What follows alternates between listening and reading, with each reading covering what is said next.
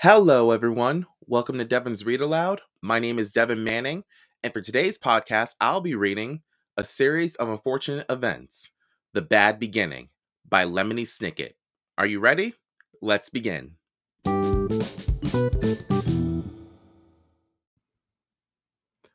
Chapter 5.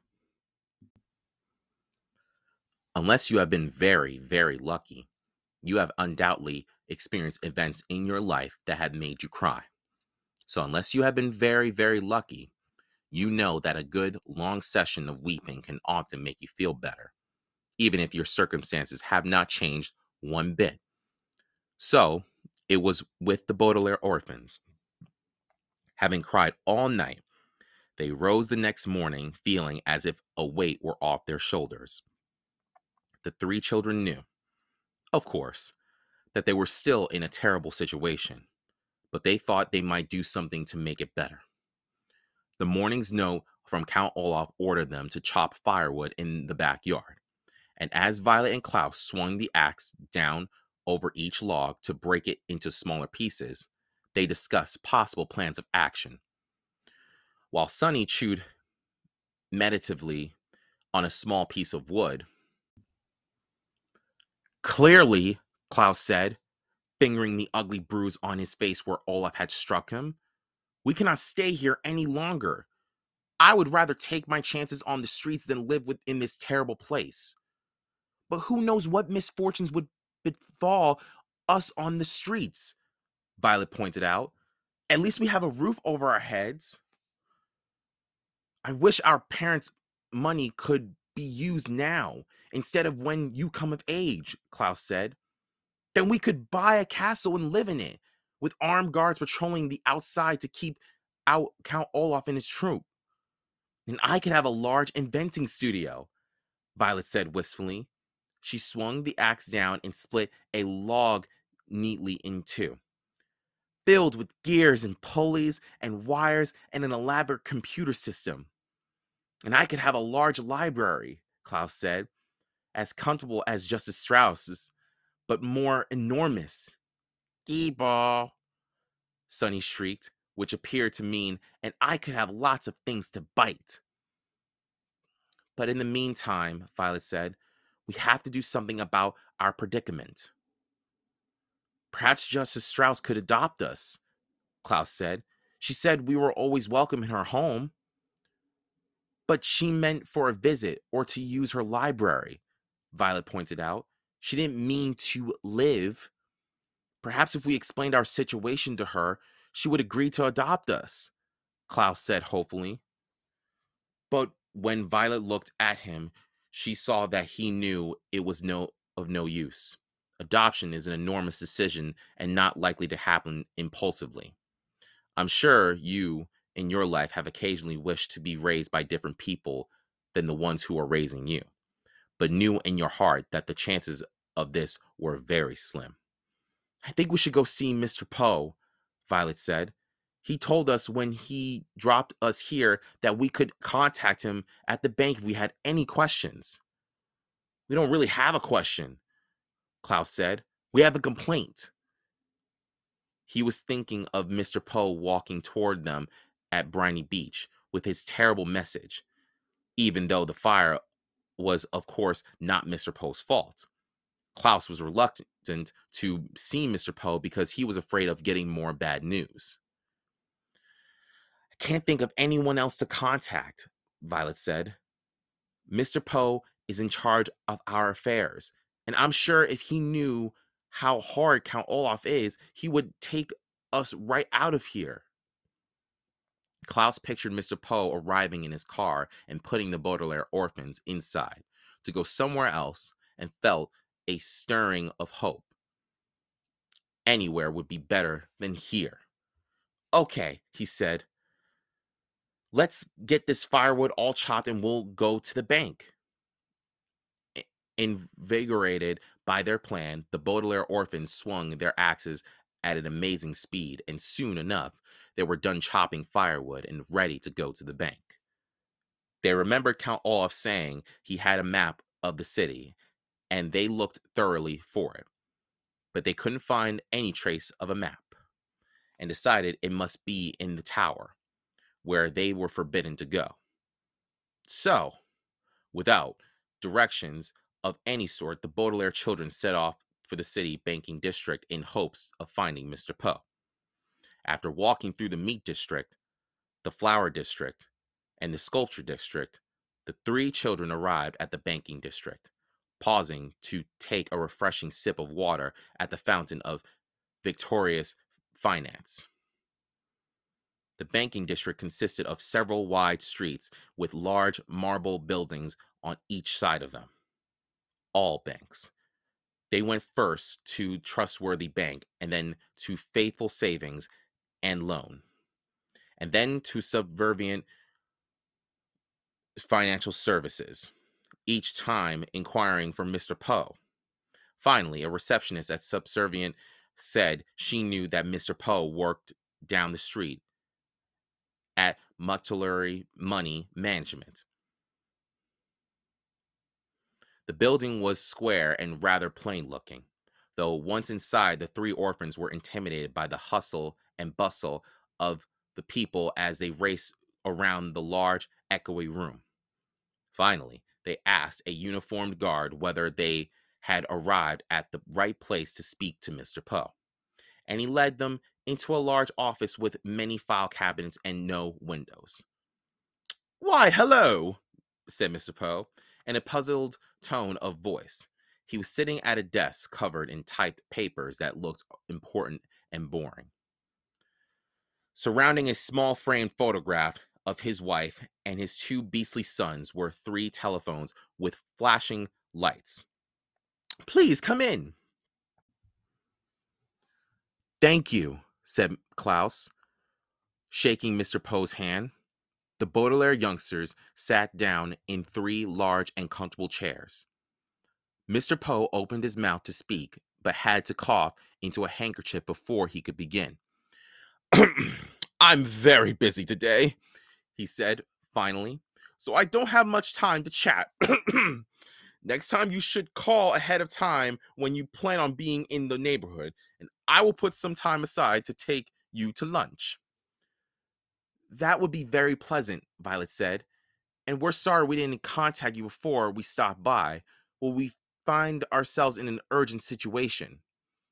"Count Olaf is a madman," Klaus said, getting right to the point. "We cannot stay with him." He struck Klaus across the face. "See his bruise?" Violet said. But just as she said it, one of the telephones rang in a loud, unpleasant wail. "Excuse me," Mr. Poe said, and picked up the phone. "Poe here," he said into the receiver. "What?" "Yes, yes, yes, yes, no, yes, thank you." He hung up the phone and looked at the Baudelaires as if he had forgotten they were there. "I'm sorry," Mr. Poe said. "What were you talking about?" "Oh, yes, Count Olaf. I'm sorry you don't have a good first impression of him." "He has only provided us with one bed," Klaus said. "He makes us do a great many difficult chores. He drinks too much wine." "Excuse me?" Mr. Poe said, as another telephone rang. "Poe here," he said. "Seven, seven, seven, seven, 6.5, 7. You're welcome." He hung up and quickly wrote something down on one of his papers, then looked at the children. "I'm sorry," he said. "What were you saying about Count Olaf? Making you do chores doesn't sound too bad." "He calls us orphans. He has terrible friends. He is always asking about our money." Poco. This was from Sonny. Mr. Poe put up his hands to indicate he had heard enough. "Children, children," he said, "you must give yourselves time to adjust to your new home. You've only been there a few days." "We have been there long enough to know Count Olaf is a bad man," Klaus said. Mr. Poe sighed and looked at one of the three children. His face was kind, but it didn't look like he really believed what the Baudelaire orphans were saying. Are you familiar with the Latin term in loco parentis? He asked. Violet and Sonny looked at Klaus, the biggest reader of the three. He was the most likely to know vocabulary words and foreign phrases. Something about trains? He asked. Maybe Mr. Poe was going to take them by train to another relative. Mr. Poe shook his head. In loco parentis means acting in the role of parent. He said, it is a legal term and it applies to Count Olaf. Now that you are in his care, the Count may raise you using any methods he sees fit. I'm sorry if your parents did not make you do any household chores, or if you never saw them drink any wine, or if you like their friends better than Count Olaf's friends. But these are things that you must get used to, as Count Olaf is acting in local penalties. Understand? But he struck my brother, Violet said. Look at his face. As Violet spoke, Mr. Poe reached into his pocket for his handkerchief and, covering his mouth, coughed many, many times into it. He coughed so loudly that Violet could not be certain if he had heard her. Whatever Count Olaf has done, Mr. Poe said, glancing down at one of his papers and circling a number, he has acted in local parentis, and there's nothing I can do about it. Your money will be well protected by myself and by the bank.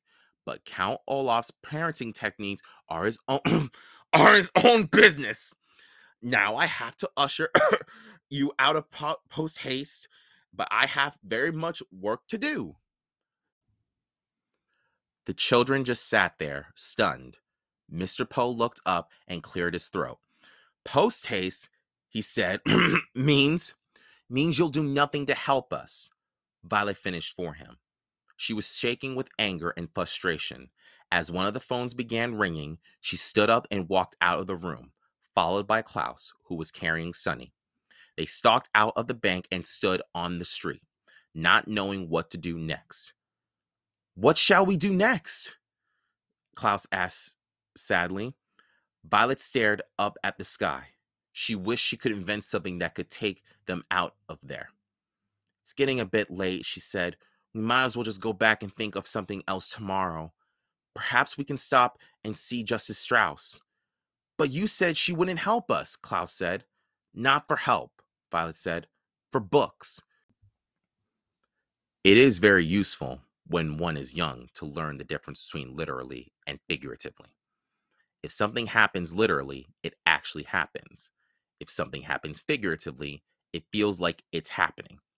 If you are literally jumping for joy, for instance, it means you are leaping in the air because you are very happy. If you are figuratively jumping for joy, it means you are so happy that you could jump for joy, but you are saving your energy for other matters. The Baudelaire orphans walked back to Count Olaf's neighborhood and stopped at the home of Justice Strauss, who welcomed them inside and let them choose books from the library.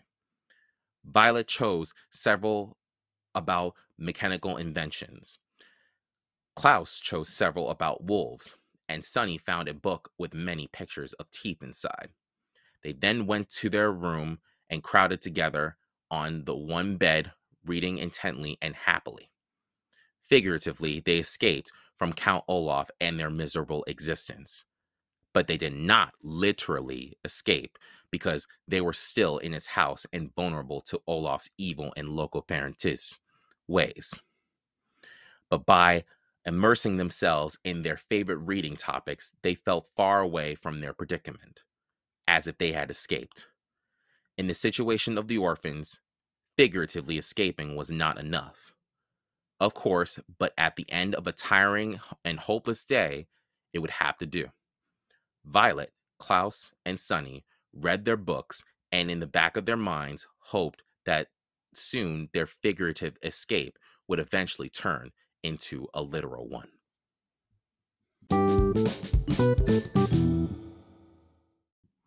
That is all for today. Thank you for listening. Stay tuned for more episodes. please give a like and share this podcast. Until next time, see you again at Devin's Read Aloud. Bye-bye.